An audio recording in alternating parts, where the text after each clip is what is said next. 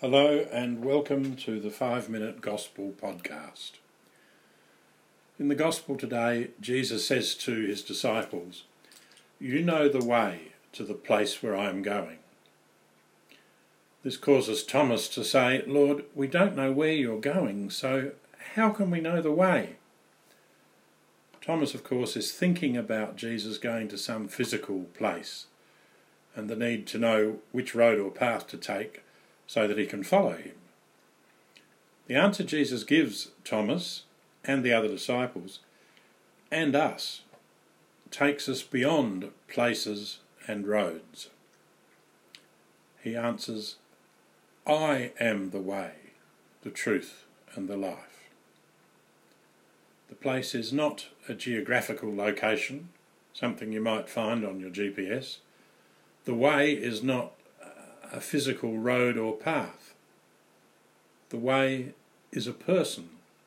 The way is Jesus himself. Jesus is the way, the truth and the life in everything about himself.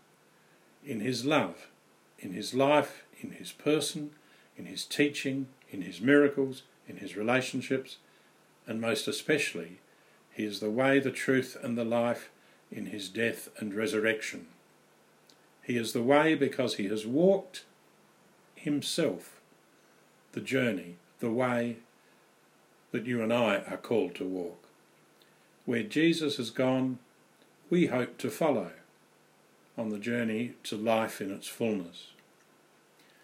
This idea of the way reminds us that as the followers of Jesus, we are following him.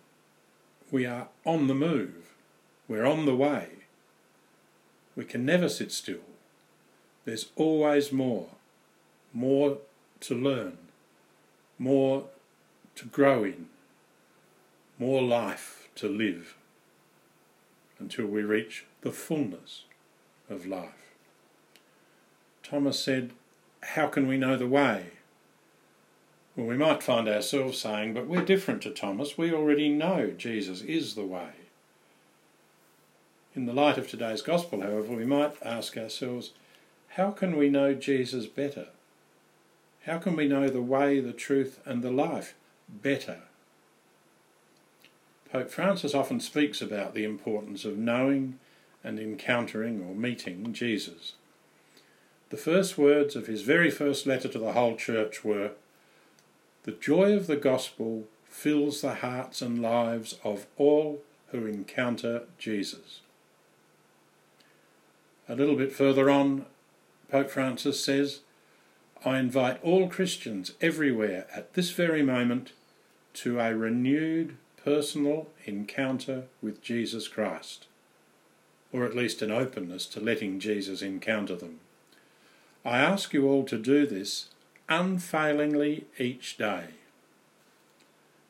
So if we were to ask, how can we know Jesus better?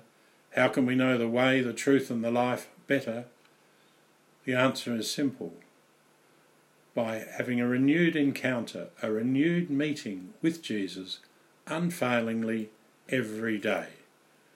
By looking to meet him every day. You know, Jesus comes to us in so many ways every day. If we open our eyes, we can encounter Jesus in our families, in the people we work with or study with, in our friends, and sometimes even in those who are not so friendly with us. Every person and every moment in our daily lives offers us the opportunity of meeting Jesus if we choose to recognise him. And that takes us back to some words of Pope Francis that we saw earlier this week. He said, "Yet we simply cannot do without the silence of prolonged prayer, which enables us to see the whole of our existence in Jesus' light."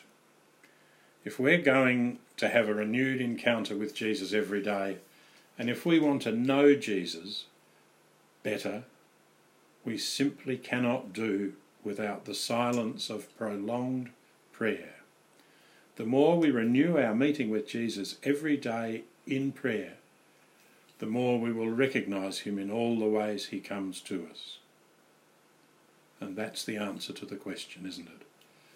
This is how we come to know the way. God bless you all.